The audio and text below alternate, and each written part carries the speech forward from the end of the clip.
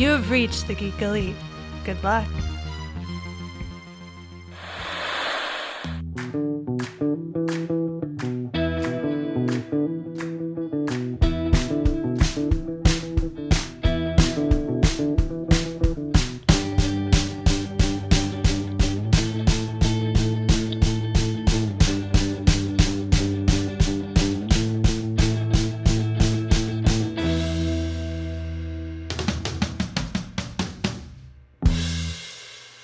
We're ready to take that journey into mystery. And with me, as always, every week is Ian, but we have a special guest this week, the Pat Edwards. He's an author. He's a podcaster. I listen to Let's Rewatch all the time, and content creator, and now one of the creators of a D&D set theme. How do you exactly do you, I want to say box set, but I don't think that's right. Hi, all my buddies.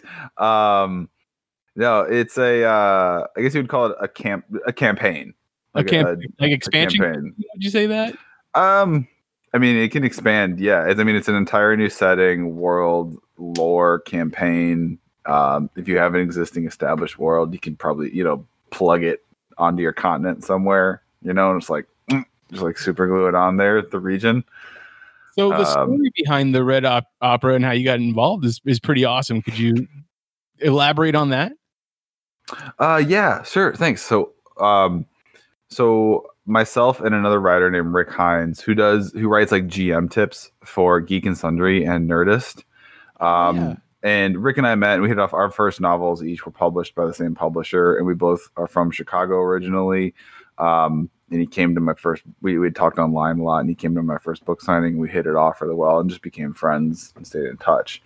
And then he is friends also with this band, Dia Morte, who's based out of Chicago. They're like a gothic metal band. They're signed to Dark Star Records, which is like the label that has like Black Sabbath and a lot of metal bands and rock bands. And they had this stage show, and they've been talking forever. It's actually like an opera. There's actually a narrative, a story that they act out on stage. And in normal times, they have a stage show that they perform. It's like, but they had always talked about adapting it. And finally, Rick was like, I'll just do it. Let's just make it happen. And then he reached out to me because he knew I had never created anything professionally in tabletop gaming or D&D, but I'm a professional writer. It's what I do, and also I do love D&D. I'm on a weekly stream on the Geekly Inc. channel. We're playing through Descent into Avernus. We're gonna do Icewind Dale next as soon as we finish up, which we're zeroing in. Fun. Have you already like started it, or? I'd say it's a lot of fun in the means of like I've read through the book. Okay. And like I do the thing. I play in a lot of games, and I can never find the people to play that like want to play the modules with me because it's a lot of homebrew kind of stuff. So like I'll pick up modules and I'll thumb through it and be like, oh man, this would be so much fun. Like this sounds so good. And Icewind Dale is definitely on my list as one of those things. Yeah. So I can tell that Tim Lanning, our DM, has been like all of a sudden like speed running us.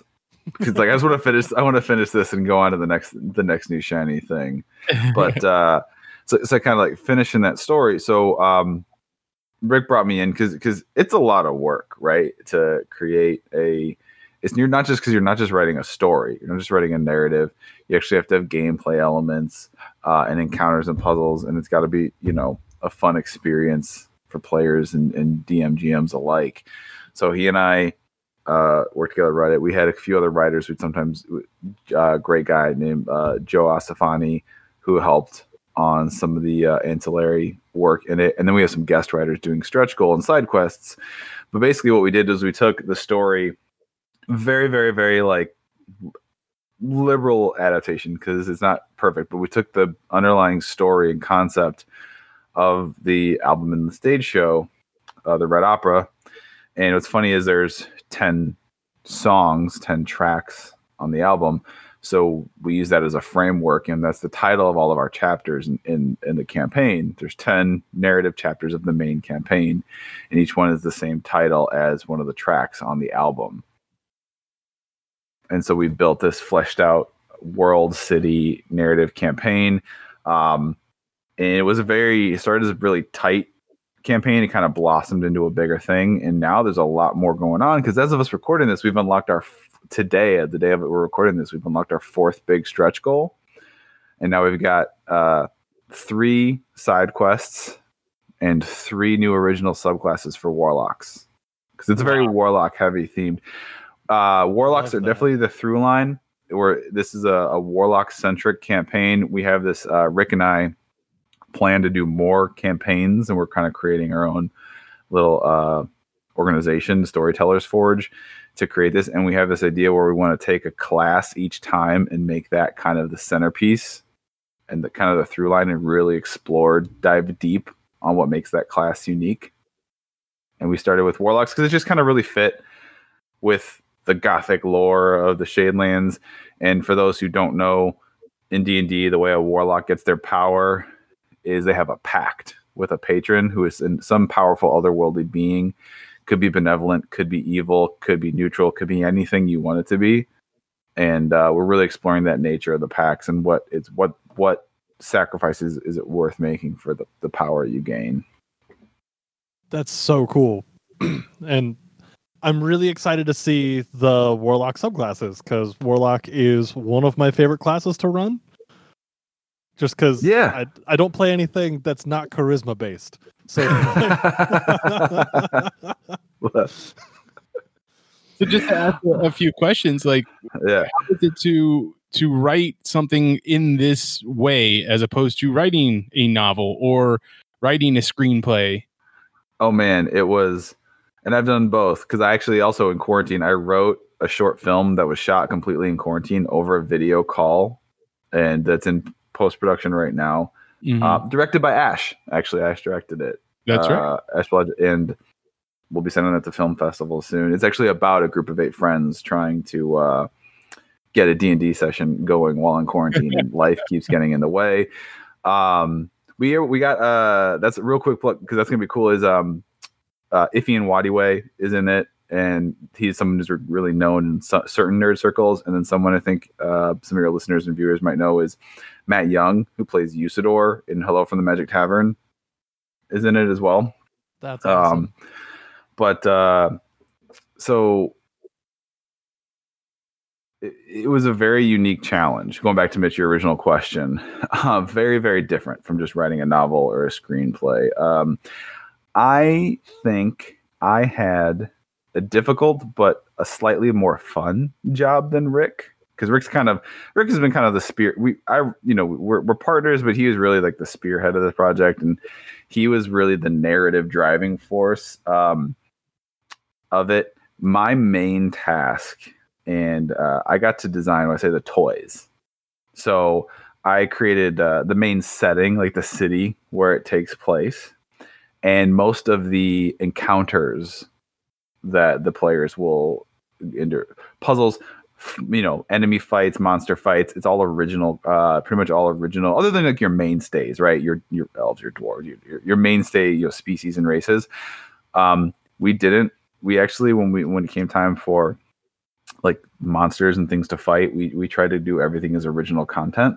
Wow. So I got to create all these different encounters and set pieces, and they're like, oh, isn't this going to be cool when they have to do this and this? And one thing I like to talk about that I'm really proud of when it comes to the encounters and the combat in particular is there's no real static combat, I'll say, because I think like in 5th edition especially, you can fall into this trap.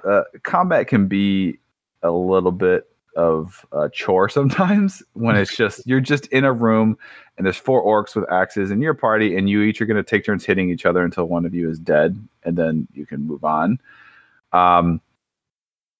The word that was kind of our theme word for creating these encounters was dynamic. Everything's got to be dynamic, whereas almost every single time, if you're in combat, there's also something else like narratively or mechanically happening that you have to be worried about or concerned about that you have to address and deal with. So it's this isn't in the book, but it's like these things are fighting us and we got to fight them, but also don't let the baby fall in the river. You know what I mean? There's something else going on that requires your attention. So it's not purely you hit me, I hit you. Hopefully I do more damage till he dies. We have to get this other thing accomplished while fighting off these enemies. Mm-hmm. Very cool. That sounds awesome. Like I'm really excited to be able to check that out. Thank you. Yeah, it's pretty crazy, and to see how see it all kind of coming to fruition, because it's something I've been working on for a year now, but almost exactly a year now. So that's been like you had Ian. You had mentioned the new. I mean, I'll give you like kind of a teaser for each of those. Yes, please. Classes. I'll take anything you can give me for warlocks. I made like 1.5 of them, so there's 3 of them, and then one is 100% an original creation of one of our guest readers, Michael, and he did this really cool. It was 2 stretch goals we unlocked. This side quest called the Performance in Tatters, where there's this old god, this old one patron who comes to town, who's like this really eccentric but creepy guy who puts on like plays and performances in towns, and the performances drive like the townsfolk mad and stuff. And then it will come into play at some point where basically the players are going to be forced like to role play and put on a play for him, or be driven insane, or he like kidnap their souls to his plane of existence. Ooh. And stuff. And then there's a subclass tied to that. It's called like the Artist Warlock, where it's very performance based. My favorite thing about it is Michael, who wrote it, he put you get like, instead of a familiar, you get like a little animated marionette, like a little Pinocchio thing that's like animated, that's like kind of acts like you're familiar. I was like, yes, that is really cool. And I want a creepy little marionette doll to be my little buddy. Chat, please give us some hype for this. This is amazing. All I can think about is a little jigsaw doll. Like, and then one of my babies was a class called the Evermore, and it's a warlock that is all time-based powers. Is their unique spell set that only they can access. Ooh. And they operate out of this creepy Tim Burton-esque clock tower in the city we created, and these are awesome. Yeah, and then the other one that we just unlocked today was one that I kind of like started down the process, and then couldn't flesh it out. So we brought in this guest writer, Jaron Johnson. Who have either of you heard of Monsters of Merca? I've heard of it in passing. It was like it's like a 5e parody satire campaign where it reskins. And essentially, you're going against an evil overlord who is if you just Google Monsters of Merca, it's a very blatant send-up satire of our current administration as evil overlord. And Merca, as in Merca, like, and but Jaron's great, and he helped flesh out, because in conjunction with this side quest, he helped flesh out that he wrote this other class that I really wanted to do, but didn't know if I was going to have time to do everything on. And it's great to get fresh perspectives on things. So there's so much gas in the tank. Mm-hmm. And it's really great to get fresh eyes on something. So that one is called the Soul Thief. And that those warlocks are a little more... we kind of thought it was like a foil, because the Evermore is kind of like a buttoned up, very regimented. They're time focused. They're very clean cut. The Soul Thief is a little more grisly, a little more gnarly, because essentially what you're doing is you're stealing pieces of people's souls and creatures' souls, and in order to be able to essentially like shapeshift and take on their abilities and appearances. I did a stream recently and I talked about it, and someone in the audience said it's like, so it's kind of like a necromancer or druid. And I was like, yes, that's a great way of describing it.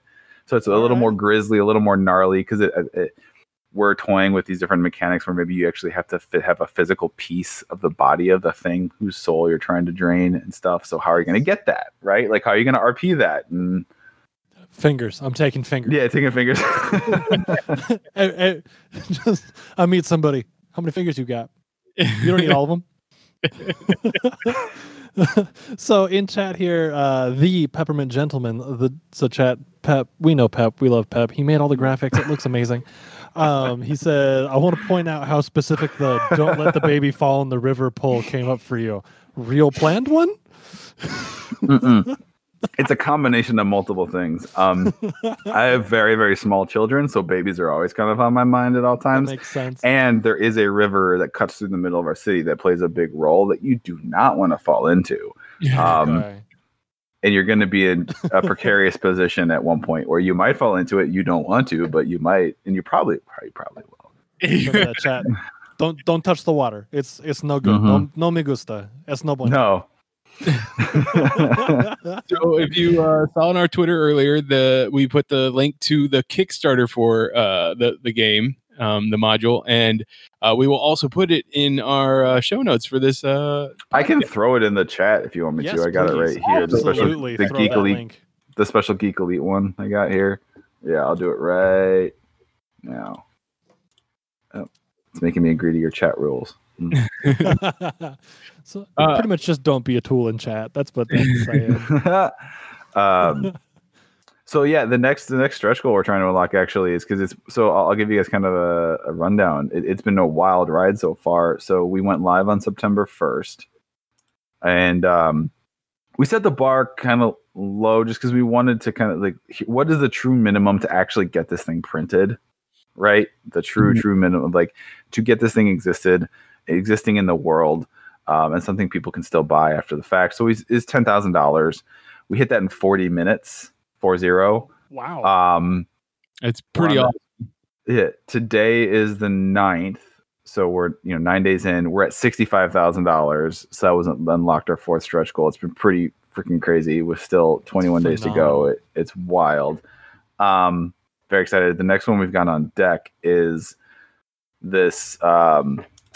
Basically, we've already been approached to kind of create a pilot new streaming show with Alcuin. I don't know if you know Alcuin Gersh from Different Elves, Elliot by Night, Geek and Sundry. They're connected to the Critical Role folks, so that would be pretty fun. That'd be awesome to be able to do. Yeah, it's been pretty surreal. So any other thing I mean, I can talk for literally hours about like the lore. I can go into like if you want to talk more about stuff that makes the book itself unique, the lore of it, the setting, whatever you guys want to talk about. So I have a million questions and I could keep you here for like the next 3 days. Let's do it. Questions, but we also have Thor Ragnarok to talk about. Oh, we do. That's right. We're not only about right up, but yeah. Okay. No. Yeah. Chat. Before we move on, I'm going to say right now, if you're in a spot that you can support anything right now, if you were going to sub to me, don't do that. Click that link, toss that $5 at the project, help them get where they need to go. Because this is awesome. You can see the passion that he's talking with right there. It's fantastic. Go help fund it and then play the hell out of the module when it drops. Because yeah. Thank you. I mean, just go look at the page. Go look at the page because I got to give it up. Apotheosis Studios, who Rick and I partnered with to do the art and the printing and the layout and everything, like publish. They really went bananas with the art and the Kickstarter layout, and all the images are animated, and it's just unreal. I can't even. I look at it every single day. I'm like, God, how is this like the most gorgeous Kickstarter page ever? It's just really, really impressed with the quality of work that they churned out. But yeah, big hats off to Apotheosis. Awesome. Okay, so if you can go back to it, 9 years into the MCU universe, or I guess that's Marvel Cinematic Universe, the MCU. This is the, I think, 18th movie in the franchise. Like, how did you feel going into the theater, going to check out Thor Ragnarok? Let's go to you first, Pat. Actually, I'm very optimistic because of the trailer and because of Taika Waititi. Ooh, so you were a Taika fan before checking this out? Mm-hmm. I've seen What We Do in the Shadows, the movie, before the show, and what was the other first thing he did that was really like a lot good? of Flight of the Conchords. If Yeah. yeah, I'm a big fan of the sort of New Zealand brand of comedy. Yes, I really enjoy that a lot. And it just looked different than the first two. And it was like, okay, they're trying something here. This like, okay, this is what this should be. This is what, yeah. What about you, Ian? I remember being cautiously optimistic because anytime a Marvel movie comes out, you want it to be good. But, I had been burned by the last 2 Thor movies, like standalone Thor movies. So it's like, I'm going to go see it, but I'm not happy about it. See, well, and I want to preface my thing. When I'm on board, I'm like a very loyal. When I'm on board with something, a franchise, I cut a lot of slack, and I'm pretty easy to please in that aspect. And it was not super recently, but it's within the last year. I did rewatch both the first 2 Thors, and like they're still not terrible. There's no bad in my opinion. There is no bad MCU movie. There are aggressively okay ones. Aggressively okay. Extremely mediocre. Yeah. Extra medium. That's the nicest way to say that. Yeah. I love it. But it's not like, I mean, there are bad DC movies. All of them. And I would and that again, it's all opinion, it's all subjective. In my opinion, there's no bad MCU movie. There are ones that are like fine, but they're not bad. They're still as I say on Let's Rewatch, there's still a net positive experience in watching them. That's right. Everybody go buy your net positive t-shirts. Oh, that's right. Yeah, we do. Case is a madman. The head, like one of the heads of our podcast network, is on a tear of merch creation lately. Of everything anyone says is on a t-shirt on our Teespring page. It's ridiculous. That's the way to do it, though. That's the way to do it. So, I have to say I have to disagree because Iron Man 2, and I've talked about how much I do not. Did you hit Iron Man 2? Did you listen to our episode about? I did. Yeah. It's just I can't get over how much I do not like that movie in comparison to the rest of the MCU. I would say that like I was so stoked for the first Thor movie, and I did enjoy it. And we talked about like the parts where I felt a little let down. Thor 2 goes in such a different direction from the first Thor movie. And then this one, like you could see from the trailer how different it was going to be once again. And you just love the fact that they figured out that Chris Hemsworth is a funny guy. He can do comedy. Like, let him be funny. And keeping him up with Taika was just a stroke of gold, stroke of genius. Like, yeah. Since on this podcast we've already talked about 1 and 2, I'll run you through my feelings. 1, I was more or less new to Thor. Like I knew who he was. I didn't have a bunch invested in him. 1 was okay. One was a good time. 2 was just a spit in the face, I feel like. 2 had the problem of like it didn't really add much to the overall MCU. It just kind of is its own thing, and I think it didn't move anything forward really. It just felt like a waste of time. Especially since, once again Loki dies but doesn't die. Like it's the things that happen in 2 just seem like, oh, well, now we're introduced to the ether, and it really feels like retroactively we're going to make the ether Infinity Stone so that it seems like that was relevant. Yeah, they could. I'm sure that was retroactive. I'm sure that was not planned ahead of time. I'm sure that was like a lot of it. Like the whole Hela, the Infinity Gauntlet being fake. That obviously wasn't planned ahead of time. Like I think I watched this on an interview where they seeded just a crazy amount of potential Easter eggs in because they weren't sure yet. So like, just do as many opportunities for little potential Easter eggs as possible so it can look like it's and they're open about it, but they're like, we just wanted to give ourselves, plant lots of seeds, they say, to see what grows and what's there. But yeah, I think I put a lot of it on the villains because they're literally faceless, right? They're just wearing these like mask, and they're just like nothing. They're just like magical space monsters. It's like cool. We had those in the first one with like the frost giants, and it's like I don't know. They're not iconic enough, or you needed something more tied. They were just so generic. Yeah, there was nothing threatening about them, and I put them in the same class as like putties from Power Rangers.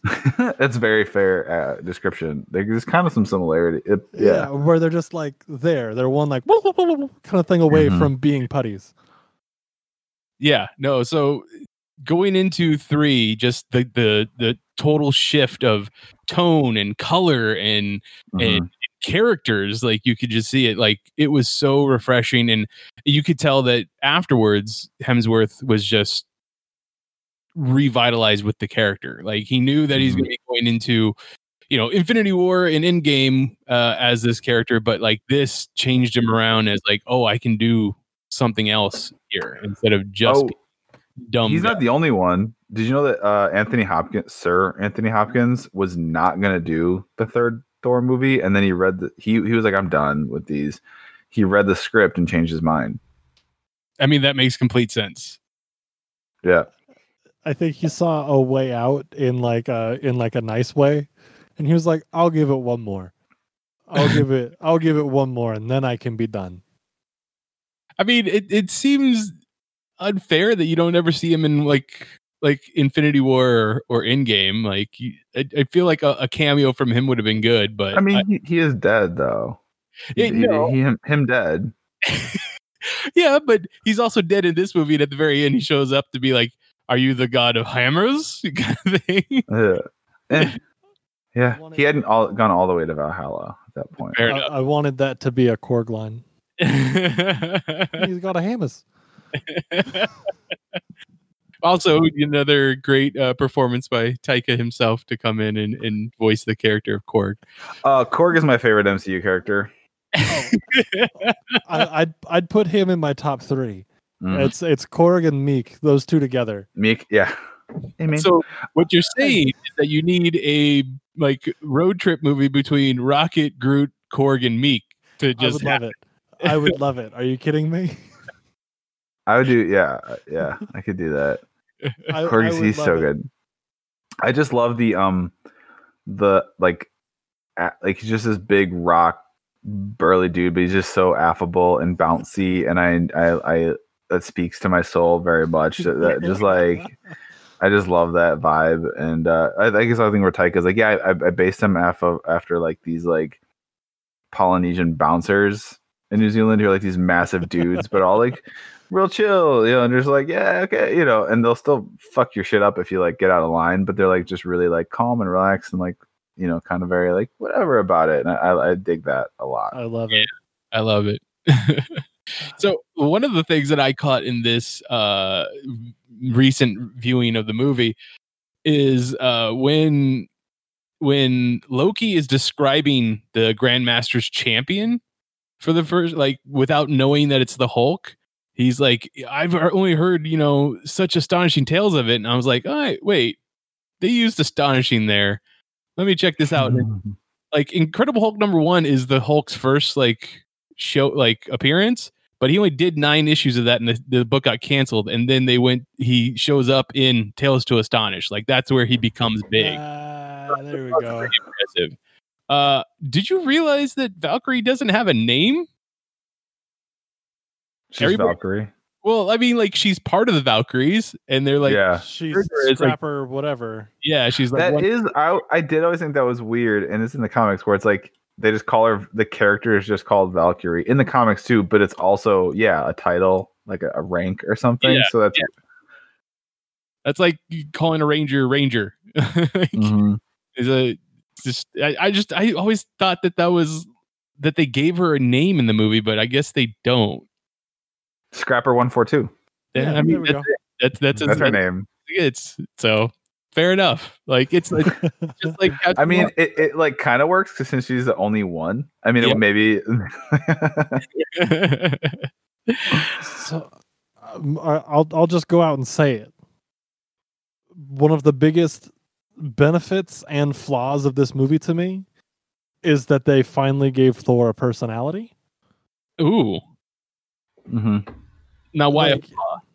Yeah. Why a flaw? Because he spent all this time on Earth, and now his personality is like snarky space Tony Stark almost.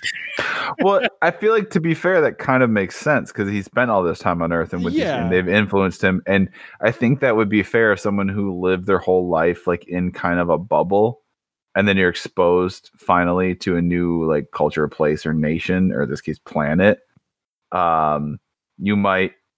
It's like we all had friends or knew people that like did a semester abroad and then came back with like a fucking Italian accent or something like that. It's like, okay. It's like, okay, Dan, like, yeah. No, this isn't how we had our pasta in Milan. Like, fuck off, Dan. Okay, like, just, you were there like 4 months. Relax. calm down. I'm all the way here for the fact that he has a personality now. I'm all the way here for the fact that he's funny now because he's like learned how to loosen up, and he's not just the god of hammers, but he's now a person who's the god of hammers. But it's just like, I don't know. It feels. I think it kind of makes sense too, in the sense of not only that it's Earth, but it's also maybe he feels like he has a weight lifted off his shoulders because he's not like taking the crown or expected to rule. In his mind, he's like, I just get to go off and be a hero because that's all I want to do is be a hero and like go on adventures. And that's what he's been doing since he like disappeared in Age of Ultron, is apparently going on adventures and being a hero, which is just like his comfort zone. So I could see that, where he's like, I'm looser too. It's like a combination of meeting with these people. It's kind of rubbed off on me a little bit. Also, I'm in this like really good place because I'm feeling like I'm doing what I'm supposed to. You know, I'm in the job I'm meant to do type deal, and so I don't feel this pressure. Maybe that could be a thing. I think it's great because the last time we did see him, as you said, was in Age of Ultron, and that's where he gets the vision of Ragnarok. And that's, I mean, yeah, it doesn't seem like it was that long ago in time, but in movies wise, like in the MCU, that was quite a few Age of Ultron was quite a few movies back. And this, I do. Speaking of, I do love that Age of Ultron is the one with Thanos like, fine, I'll do it myself, and then it's like 6 movies later, actually finally. Yeah, so you know, this movie is a direct result of him seeing that vision of Ragnarok and going out to figure out how he can stop it. And he goes, like, the movie starts off with him with, how do you say, it's Surtur? Surtur. Like, he's what is going to be the cause of Ragnarok, and Thor's like, oh well, I can just defeat him and thus save all of Asgard. But when we get to the end of the movie, it's like, oh no, I need to cause Ragnarok so that we can save all the people. And like, I loved that turn. Like the idea that we don't need to save Asgard. Asgard is us. Yeah. Do you know who that voice was of Surtur? Oh, Clancy Brown. I love it. like when I first heard that, to me, Clancy Brown will always be Lex Luthor. Like, I know other people think of him as the character from SpongeBob or the Kurg from Highlander, but to me, he'll always be Lex Luthor from the animated series. Those DC animated series, people are like ride hard for the voice actors. Oh yeah, like the classic, like the Kevin Conroy's and like the Mark Hamill Joker, and people are very, very passionate about that. About the DC animated voiceover actor stands are out in force. They're especially with the big anniversary of Batman the Animated Series just happening. Mm-hmm. Yeah, they're all. I mean, right now with good reason. They're great. Oh. Like they're good. It's really weird to me. I feel like DC animated content is so much better, and then obviously like the Marvel like major film motion pictures are way better. It's just really interesting how they've each excelled in different areas. True. If DC would just understand that maybe we don't have to do live action stuff. Maybe we just put all that money into more animated stuff. Or for fuck's sake, have a director who actually likes comics. Like, that would be nice. Yeah. That would be a good idea. That would be a good idea. That's like Kevin Feige that gets all the little intricacies or whatever of the world in the comics. Like, God forbid you have the person helming your multi-million-dollar project likes the property. They're like likes and respects the property. Because that's so hard to come by, right? I mean, apparently DC Sony it is. Because Zach famously hates comics and bans them on set and stuff like that and shit. It's crazy. Well, he's got a vision and that's about it. You guys excited for the Snyder Cut? No, I don't care. No, I'm not. I was on a podcast. Delightful human beings. I love them to death. And about one of them mentioned they were excited for it. I was like, really? I was like, is this supposed to be 4 hours long? I was like, yeah. I'm like, so you saw Justice League, and your response was, what would make this better? More of it. Darker tone and more of it. That's exactly what you're gonna. I'll watch it. Okay, I'm a hypocrite because I'm gonna watch it. I'm gonna watch it too. Yeah. You know what? I'm gonna stand my ground. I will live vicariously through Mitch. I will watch. There's movies I watch every comic book movie eventually. There are ones I'm like, I'll just wait till it's on HBO or something like HBO Max or whatever. And I end up watching all of them at some point. Oh yeah. Again, I don't see a ton in theaters because even before COVID, because again, small children, and then when we do movies, it's like a date night with my wife, and then she's not always chomping at the bit to go see. Yeah. However, I assume you took her to this one, Thor Ragnarok, and she loved it. No, I forgot who I saw this with. I didn't see it by myself. I've only seen 2 movies by myself, and that was Infinity War and Endgame. And which is the only way to see him, in my opinion, because I get to just sit there and be by myself and enjoy the moment. And yeah, very much enjoyed that. Went on both of them for Friday afternoon matinees or something like that. Just so Pep in chat just said one story that messed me up about this film was that the pitch for the video the pitch video for it included the Immigrant Song, and the higher ups involved said they'd never heard it. But the song, being a defining bit of the vision, is core. That's crazy. So you're saying the studio execs had not heard of the song, had not heard of Immigrant Song, the Led Zeppelin song. That makes me go, then where have you been? I guess if they're Hollywood execs, because Led Zeppelin is famously very stingy with letting their music be in movies, unless you're Cameron Crowe. It's only been there's only 4 movies ever that have been able to use a Led Zeppelin song. So I don't know. Maybe because it wasn't in their songs aren't in movies, Hollywood executives don't know who Led Zeppelin is. The Immigrant Song was in School of Rock. Yeah, Jack Black had to do a video to let them to get them in School of Rock, and didn't they also? It's literally movies. It was the 2 Cameron Crowe movies. It's literally Almost Famous, another Cameron Crowe movie, School of Rock, and then this are the only 4 movies that they've let their music be in. That's so wild. They used it twice in this movie. They probably had quite a bit for it, and they used it at the beginning and used it at the end, which makes sense to me. So, well, I mean, it's a good bookend, right? Because it's the very beginning and then the end, and it's yeah. So let's get into characters. We get a few of new characters in this movie. Starting off with the Grandmaster. I think in the no, Ian, you don't like. We'll get to it. Okay. Oh man, I think in the backside of the backstories of the characters, the Grandmaster and the Collector are supposed to be brothers, and that. Really? I had a thing where they both were the last of their respective species, and in that Marvel universe, whenever you're the last of the species, you become immortal and join the Elders, and that because to preserve.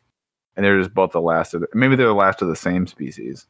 Maybe that's what I'd always heard that they were brothers, but they haven't made that a connection in the actual proper MCU yet. So I'm not sure, but I would love to see the scene between Jeff Goldblum and Benicio del Toro. I just want to know how that plays out. I can tell from Ian, he's not. I find the eccentricity endearing and entertaining, personally.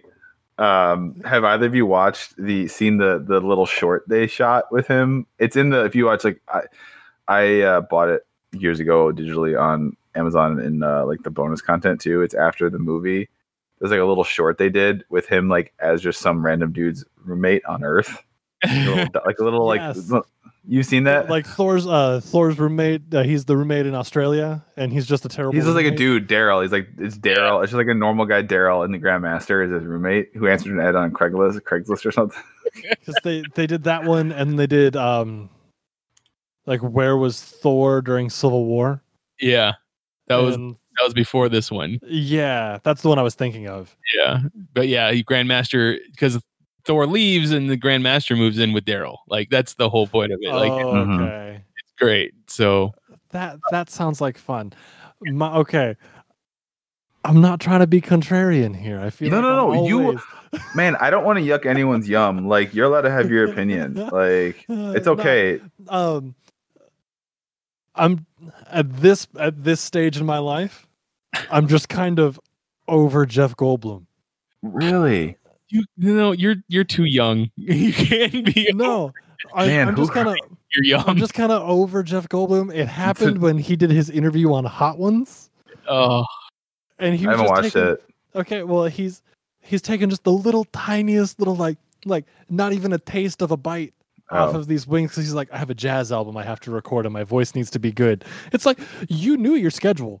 Why did you do this to yourself? That's fair. I don't know if I've watched the Hot Ones since Paul Rudd because I feel like none of them are going to be as good as that. So it's like, why? His is earlier than that. Like it was? Okay. Yeah, it's one of the earlier ones. Okay. But for some reason that interview just stained him for me. Where it's just like you knew your schedule and you're gonna come in here and be like, I'm not gonna play by the rules. And he's just walking around like, whoa, hey, I'm professionally myself forever and I don't have to act anymore. That was weird. We lost Patrick Crowley. He's upset about my Jeff Goldblum take. Why would you say such things about Jeff Goldblum and make him so fat? Like, obviously, we can't have guests on this show if you're just gonna do stuff like that. One of the things I loved about the introduction to the Grandmaster is, and I remember catching this when I first saw it, but with the part where Thor is in that chair and the stuff's going by him real fast and he thinks it's moving faster and faster, you can hear the faint music from Willy Wonka, like in that scene, the boat scene. Like can you really? Yes. That's awesome. It's one of the things I love. So you can hear us now, Pat? Yeah, my Discord just like crashed and restarted. Yay. That's fun. So in all, that's my beef with the character. That aside, he does have some good moments. Like between him and Topaz, where he's like, I don't like the S word. Like every time he does that, that's a legitimately fun moment. Or like, why are you handing me the melty stick? Why are you doing that? It's good, but I don't know. I might just be butthurt. I don't know. Now we saw him in the credits for Guardians of the Galaxy Volume 2. Like I want to know if James Gunn had plans for him to be in there and they didn't use him, but for whatever reason, like he's dancing around. I believe in that. And where would you like to see him in the future MCU? I want to see the brothers meet up at some point. Okay. It would just be interesting. I think I'll die on this hill. I think that if Bowie hadn't passed away, he would have been perfect for either the Collector or the Grandmaster. And if you could have just had him be both. And wasn't he going to be the Collector? I don't know. I think I remember hearing that. That could be a thing, but I wanted that so bad just for for everything that Bowie is. It would have just been perfect. Just eccentric and beautiful and mysterious, and then just goofy and aloof. Perfect. All I can think of is the Collector being like Jareth now from Labyrinth. That's perfect. I'm here for it. Yeah, it's okay. I'm okay with that. I'm absolutely here for that. And then you have the Grandmaster who's just Jareth, but in neon. I mean, like you just if there's any way to compartmentalize the Hot Ones interview, you didn't find anything fun at all about his portrayal, and like he's just like randomly DJing at this party, and he's silly, and he's like he's just this big like weird eccentric but also psychopathic goof.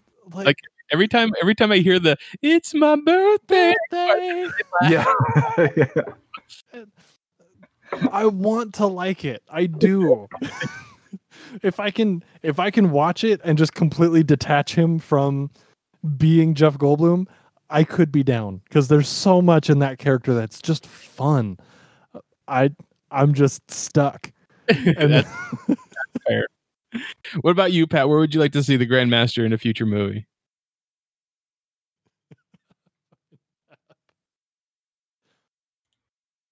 Pat? Yeah. Oh, where would you like to see him, the Grandmaster, in a future MCU movie? I think where would I like to see him? Yeah, like if he were to show up in another movie. I mean, it could be the next Thor movie that we know we're going to be getting. It could be James the next Guardians of the Galaxy Volume 3. But you know, if it could be with any particular character, where would you like to see him? Oh man, the Grandmaster. I'm trying to think. Yeah, give me a second to like run down. I mean, Tony Stark's gone. I'm trying to think of someone that would be an interesting foil for him. Who would be a good foil for him? Like, I mean, we have Eternals coming up. We have I'm trying to think of like existing or ones we know that are coming. What are you laughing about over there, Ian? Chat's killing me right now. I don't want to throw off anybody's train of thought. I have to share this real quick. Okay. The Pep said the best part of the Grandmaster for him was the orgy ship. Yeah. Was just the orgy ship. And then Canadian Wolverine says, "No, I get it. Jeff Goldblum comes off super douchey, but that works for a bad guy character. I have a strong impression Jeff Goldblum is the kind of guy who keeps kissing your partner's hand, no matter how many times you send the signal for him to stop, for the both of you." That's just funny. That just tells me that he needs to go and like be like face to face with Jane Foster Thor. Like that, what's that gonna look like in that fourth Thor movie? Mm-hmm. So how about Valkyrie?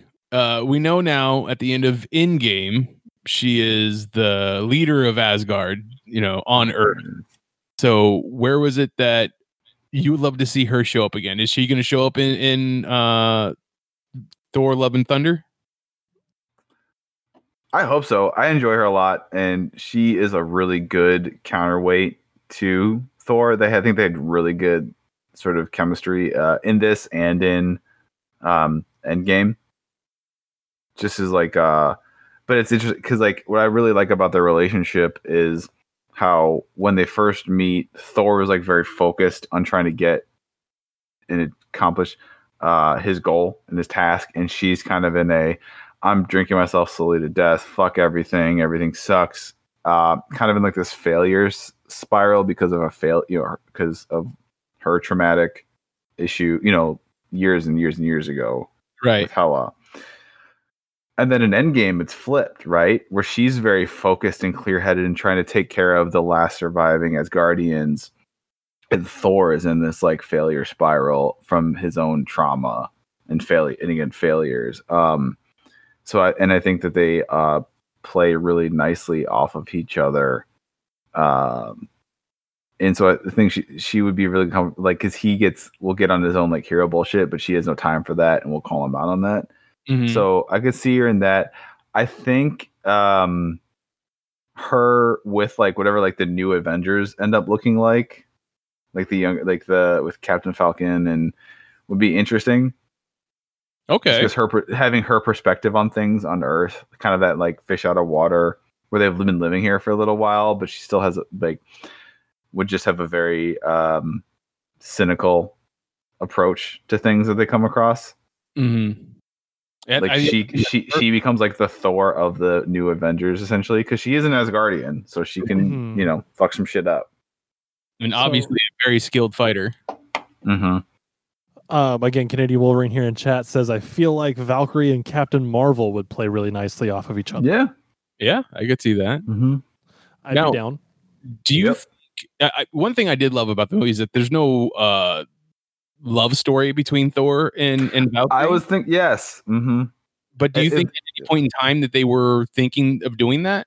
I do think they were thinking that, because there are points there, especially early on, there's like shots where there's like these weird, like there are definitely some shots I think they were thinking. And I saw there was a quote from Taika that he says something to the effect of like 80% of the dialogue is the movie he said was like ad-libbed and kind of like improvised, and like we'll just see where we're going with this.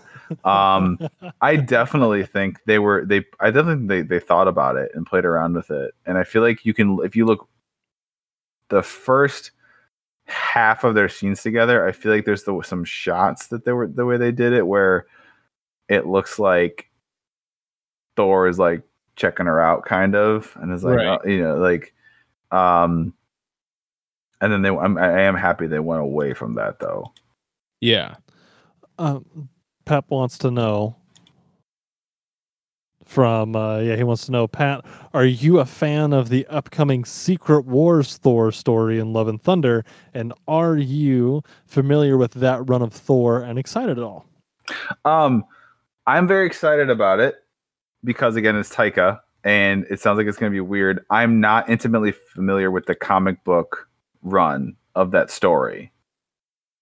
So maybe I'm way off base, but I'm very just on the fact that I feel like now that they've done their big, huge tentpole saga with the Infinity Marvel, I'm very excited for what they're going to do, because I feel like they're going to let things get a little weird, because you're doing Love and Thunder and you're doing Doctor Strange. What is it? The multiverse? Multiverse of Madness or whatever. Yeah.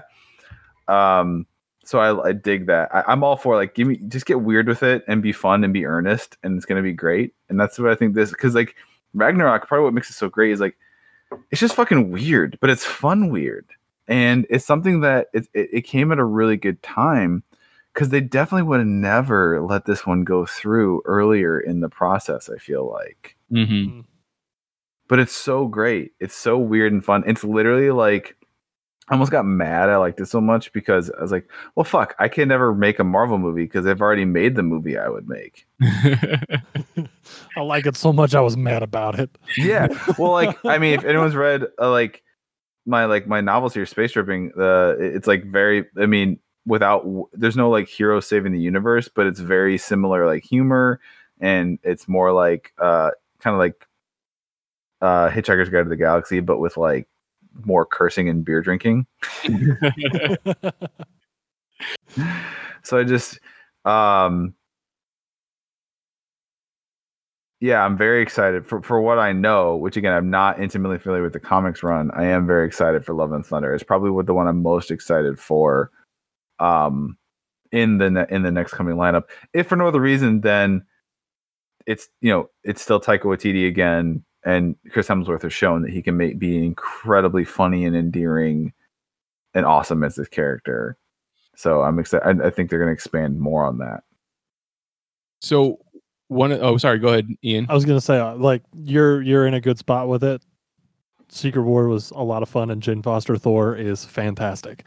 So yeah, I'm all for it. That, it's gonna be a good time. Dude, all for it. Yeah. So one of I think is the coolest Easter eggs that's in the movie itself is in the Statue of Champions. You see the face of either Beta Ray Bill or a race that is a person that's of the same race of Beta Ray Bill. Thus, I feel like it's thus mentioning that there is Beta Ray Bill in this universe, which I believe we have been told that we're going to be getting in Love and Thunder. I'm not sure. I hope so. Yeah. Isn't Man-Thing one of the other ones in there too? No. Is it? No? I'm going to find it. I'm going to find the trivia on it. It really could be. I don't remember. To the Google. It's if you type Man Thing, that's the first thing that comes up is Man Thing. Thor Ragnarok is the suggested fill. Yeah, it says Man Thing, Dr. Ted Sallis was transformed into a magical empathic swamp creature, not to be confused with DC Swamp Thing. That's right. Beta Ray Bill and a couple others, but yeah, they point him out on the building. Oh wow. Yeah. I did not pick up on that. So that's that, Mitch, in your face, in your boom face, roasted. Mitch. Cool. Yeah, roast Mitch right now. Roast him. Yeah. Either way, tell him shame. who would you like to see play Beta Ray Bill in the future Thor: Love and Thunder movie? Oh Jesus. I feel like I'm terrible at these questions. You're putting me on the spot. Like, my brain is fried too with like promo stuff. It's also not fair. I've done a streamer a podcast like 8 of the last 10 nights. I got more tomorrow. I got another one tomorrow. It's who would be Beta Ray Bill? Who would be Beta Ray Bill? Who would be Beta Ray Bill? I don't know. I like unknowns, honestly. I like unknown actors a lot of times, unless it's. That's cool. I can dig that. Like, I mean, he doesn't even have to fill the body. Like, I imagine that's going to be Korg CGI. So if you just have a voice that you want to hear, like, I would love to see David Keith. Like, I think that would be cool. Mm-hmm. Or is it Keith David? Whichever one. Oh no, Keith David. Yeah, Keith David. Yeah, of Goliath from Gargoyles. I think that'd be pretty awesome. That would be great. For some reason, the first thing I thought was Sam Elliott. Oh, I love that. That'd be interesting. It's just Sam Elliott as Beta Ray Bill, just out there being Sam Elliott. You don't have to do much to change it. So I think, what about like because he's already been in the MCU.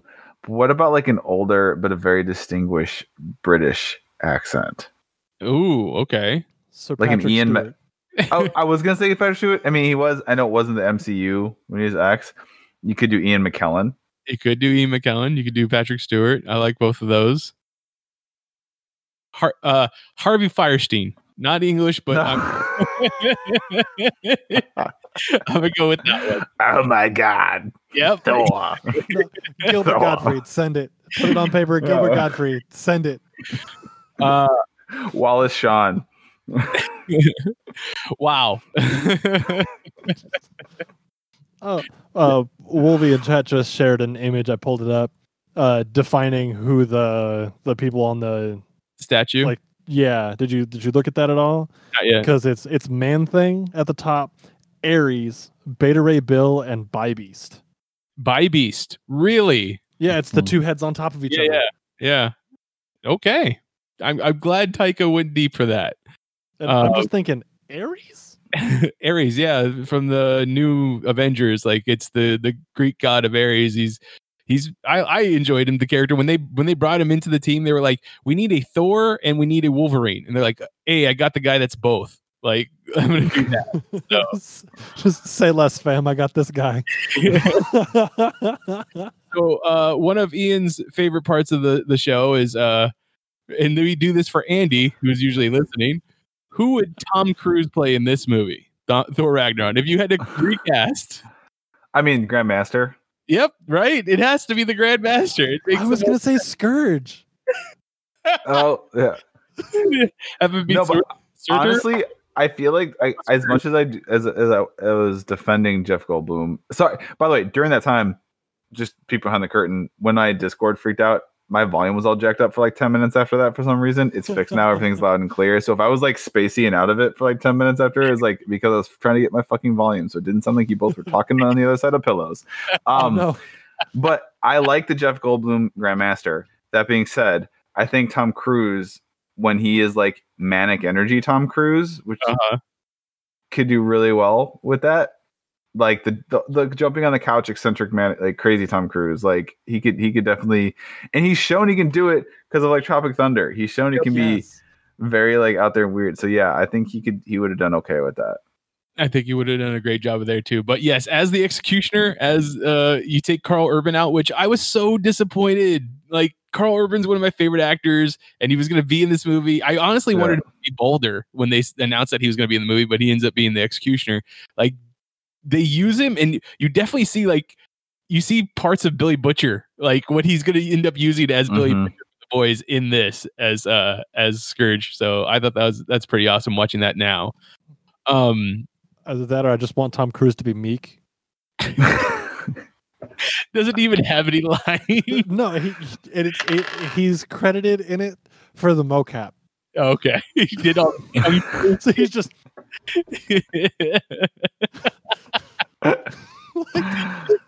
He's tiny enough. You don't have to move. You don't have to do much to move. He's Fenrir.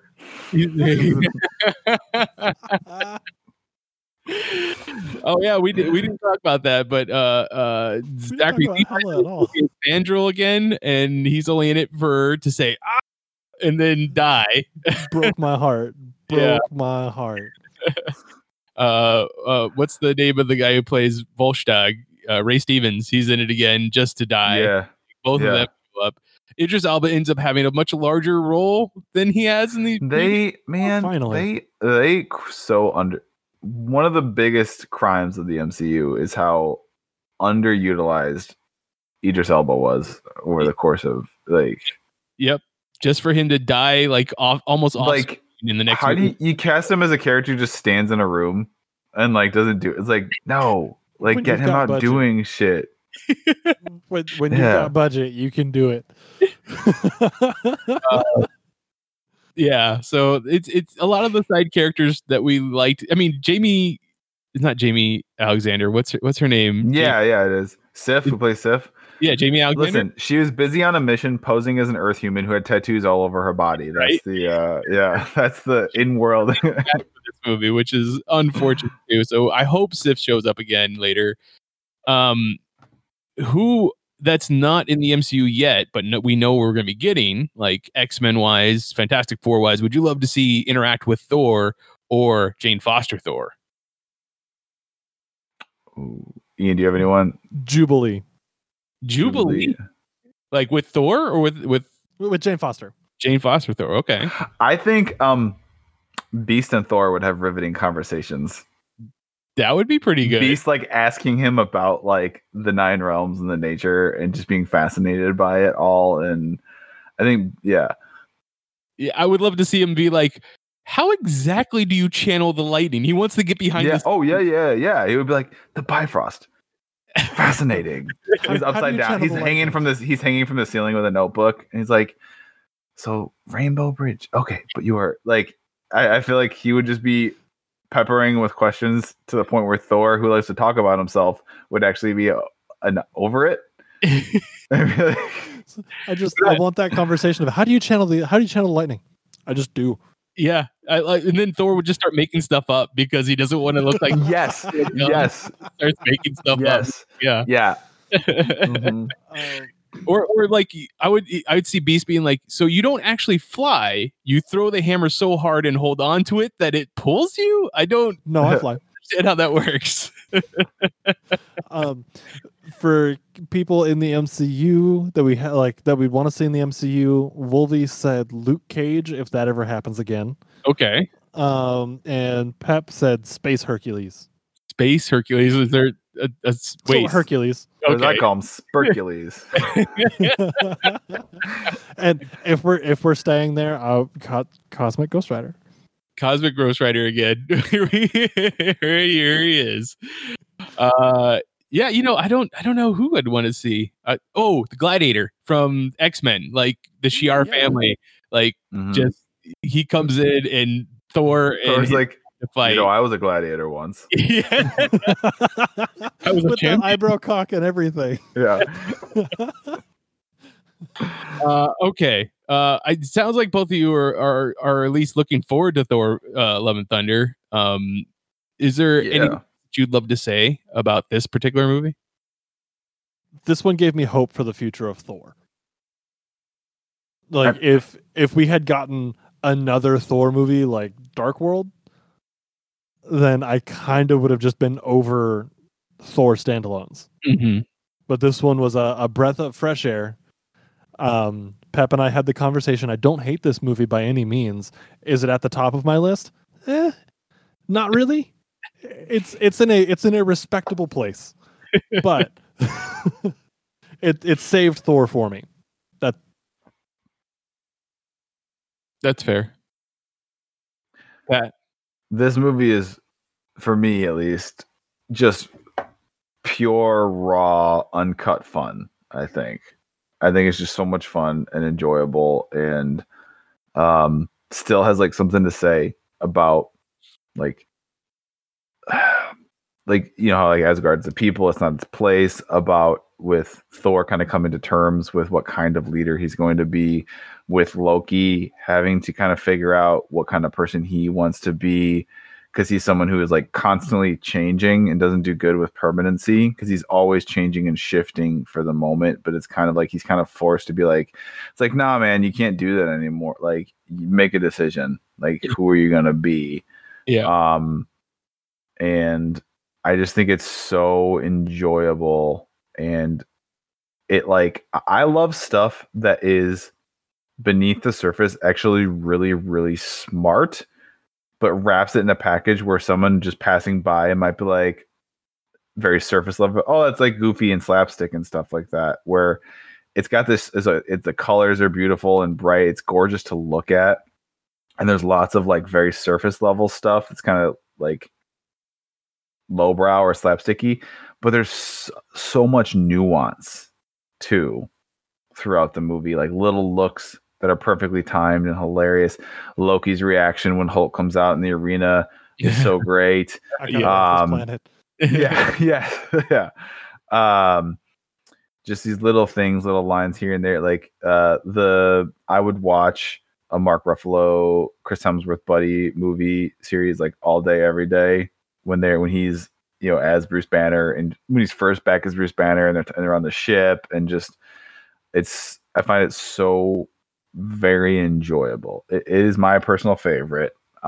It's one I've probably seen the most, and I don't, when we rank MCUs, honestly, I have this thing where I feel like you have to put Infinity War and Endgame just kind of in their own thing. Yeah, because they're this own, like, people that always want. I'm like, they're both fucking practically perfect. They're phenomenal, but they're their own like thing. I don't know, but I almost when I want to play that game, I was like, put those two over there, and then give me your top three that aren't those two. You know, like so. But I enjoy it, and the fact that it is Taika again, I'm super excited for Love and Thunder. So I put this note when, and this was one of my greatest conversations with Pat on Twitter, was I put Thor Ragnarok at 15 on my list of I forgot we had that. Yeah, I blocked it from my memory because I was like, I don't need that. Yeah. You don't need that kind of negativity in his life. However, I don't want to say that it's because I didn't like the movie. I love this movie. I would say it is probably one of the most rewatchable of the MCU. Like, you can give it that for sure. This and just have a good time every time you watch it. I just don't have it at near the top, and it's not because it's a bad movie. It's just I like all the other movies more, like, kind of thing. I guess I don't know. But yes, it is at my 50. You take out the Avenger movies, then sure, it moves up, and that makes. So you like Age of Ultron better than this? No, I don't think I have Age of Ultron before this. Let me check again, but I was gonna say we can get the receipts. At 18, so okay. But you have it like 15, really? 15? I have it. There are 14 better movies than this. In the MCU, yes, I have 14 movies better. if it makes you feel any better, Pat, once we get done with Endgame, the next couple episodes after that, to wrap everything up, we're gonna sit here and we're gonna debate about what the actual order should be. And I'm gonna get a little butthurt. He's gonna get a little butthurt because the movie that we think should be way higher is just gonna be number 15. But yeah, like I said, I think it's such a good movie, and all the Kirbiness of it, the Jack Kirby like looks and art and stuff like that is phenomenal. So it's such a rewatchable movie, and I enjoy it. Pat, tell people once again how they can find the Red Opera and yourself online. Yeah. So I'm on Twitter at the Pat Edwards, and my pinned tweet has a link to the Red Opera. If you're listening to this, you're a fan of the Geek Elite media community, and there's a special Geek Elite link that maybe I don't know, you're gonna put in the show notes, Mitch. I'll put it in the show notes. Also, and Mitch will tweet out. I like to keep track of that stuff because like we hit certain points and we have different like affiliates that we give like thank yous to, where we send a little money back to them as like a thank you, that have been great communities for us and helpful. So please check out the Red Opera. We dropping another $1,000 in the bucket since we've been recording. So that's awesome. We're $85 away from six. Oh nope, there it goes. We're at six. Yeah, we went over $67,000. That's awesome. We're trying now to get to 75 to unlock the pilot, the show pilot. We've already unlocked, like I said, 3 new mini adventures to include 3 new Warlock subclasses. And the first one we unlocked was this suite of, they're called Deadly Encounters, that I wrote, where all these very dynamic the setting where the Red Opera takes place is a city called Yon-Kath with lots of factions, and you're going to encounter a lot of them, and some of them you're going to be friends with, and some of them you're going to tick off, because it wouldn't be D&D if you weren't ticking off NPCs or murdering them. And one of the ones you ticked off is going to come back looking to get some, to even things up for you at a climactic point. And then we created these like different index cards with art, and it has like this really interesting encounter. Again, it's not just going to be a fight. It's going to be a very unique. I've told the story. One of my personal favorite ones I wrote is there's like this guild of like muscle for hire thugs that they're like neutral. They're like whatever. But if they're the one that you have to get through, their leader has this like magic talisman. Essentially it creates like a radius, and it's raining in this radius, and it dispels all weapons and all spells are useless in this radius. So you basically have to have like fisticuffs brawl in the rain in the city streets while the city's like falling apart around you. That's and so even cool. Even your casters are like gonna have to like put their dukes up and have your wizard dies to 1d4 rain damage. Yeah. But yeah, it's one of those things where I took each faction, and we've got all these crazy ones where it's like, and it tailored these specific encounters very much to, it's not just, again, you're fighting this faction, it's like something fucking wild or off base is happening that's very akin to the vibe of that faction that you're going to have to contend with. And just, again, I guarantee you, check it out. If you play, it's going to be, you're going to encounter stuff you've never seen before. You're going to encounter like types of encounters, puzzles, situations, set pieces, interesting combat mechanic, twists on combat that you've not seen before. I'm really excited to check this out. Like holy crap, I'm excited to check this out. just the Warlock subclasses alone had me all the way interested. Oh, we've got 2 new player species too. Oh, they can do. Yeah, I totally forgot about that. Yeah.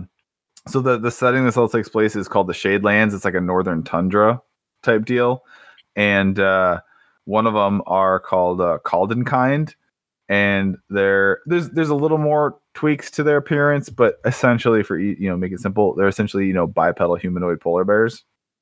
Yeah, have Mitch's attention. Yeah.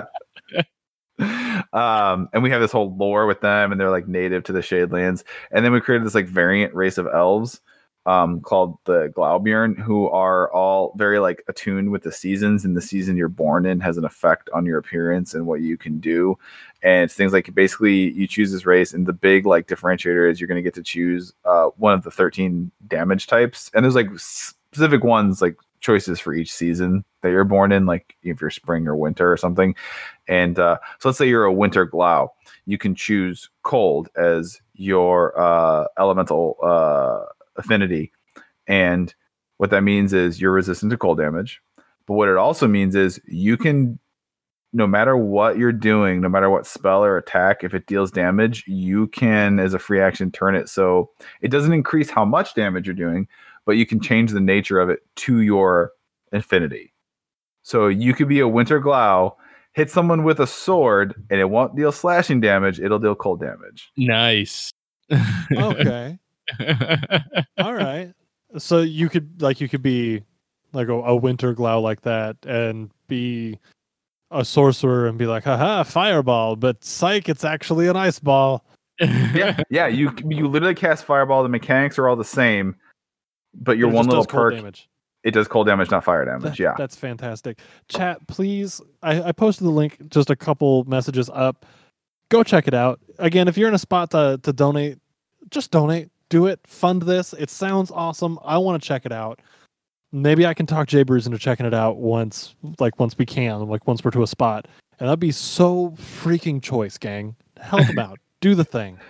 Hey, Geek Elite, come represent. Maybe I'll come back and we'll do like a little one-shot session or something sitting there with some. Yeah. Hi, I'm here. My name's Ian. Yeah. I would love to be a part of this. Just tell me when. Thank you, Pat, for coming on and sharing with us about the Red Opera, and it was a pleasure to talk to you about. Thank you guys for having me. Thank you very much.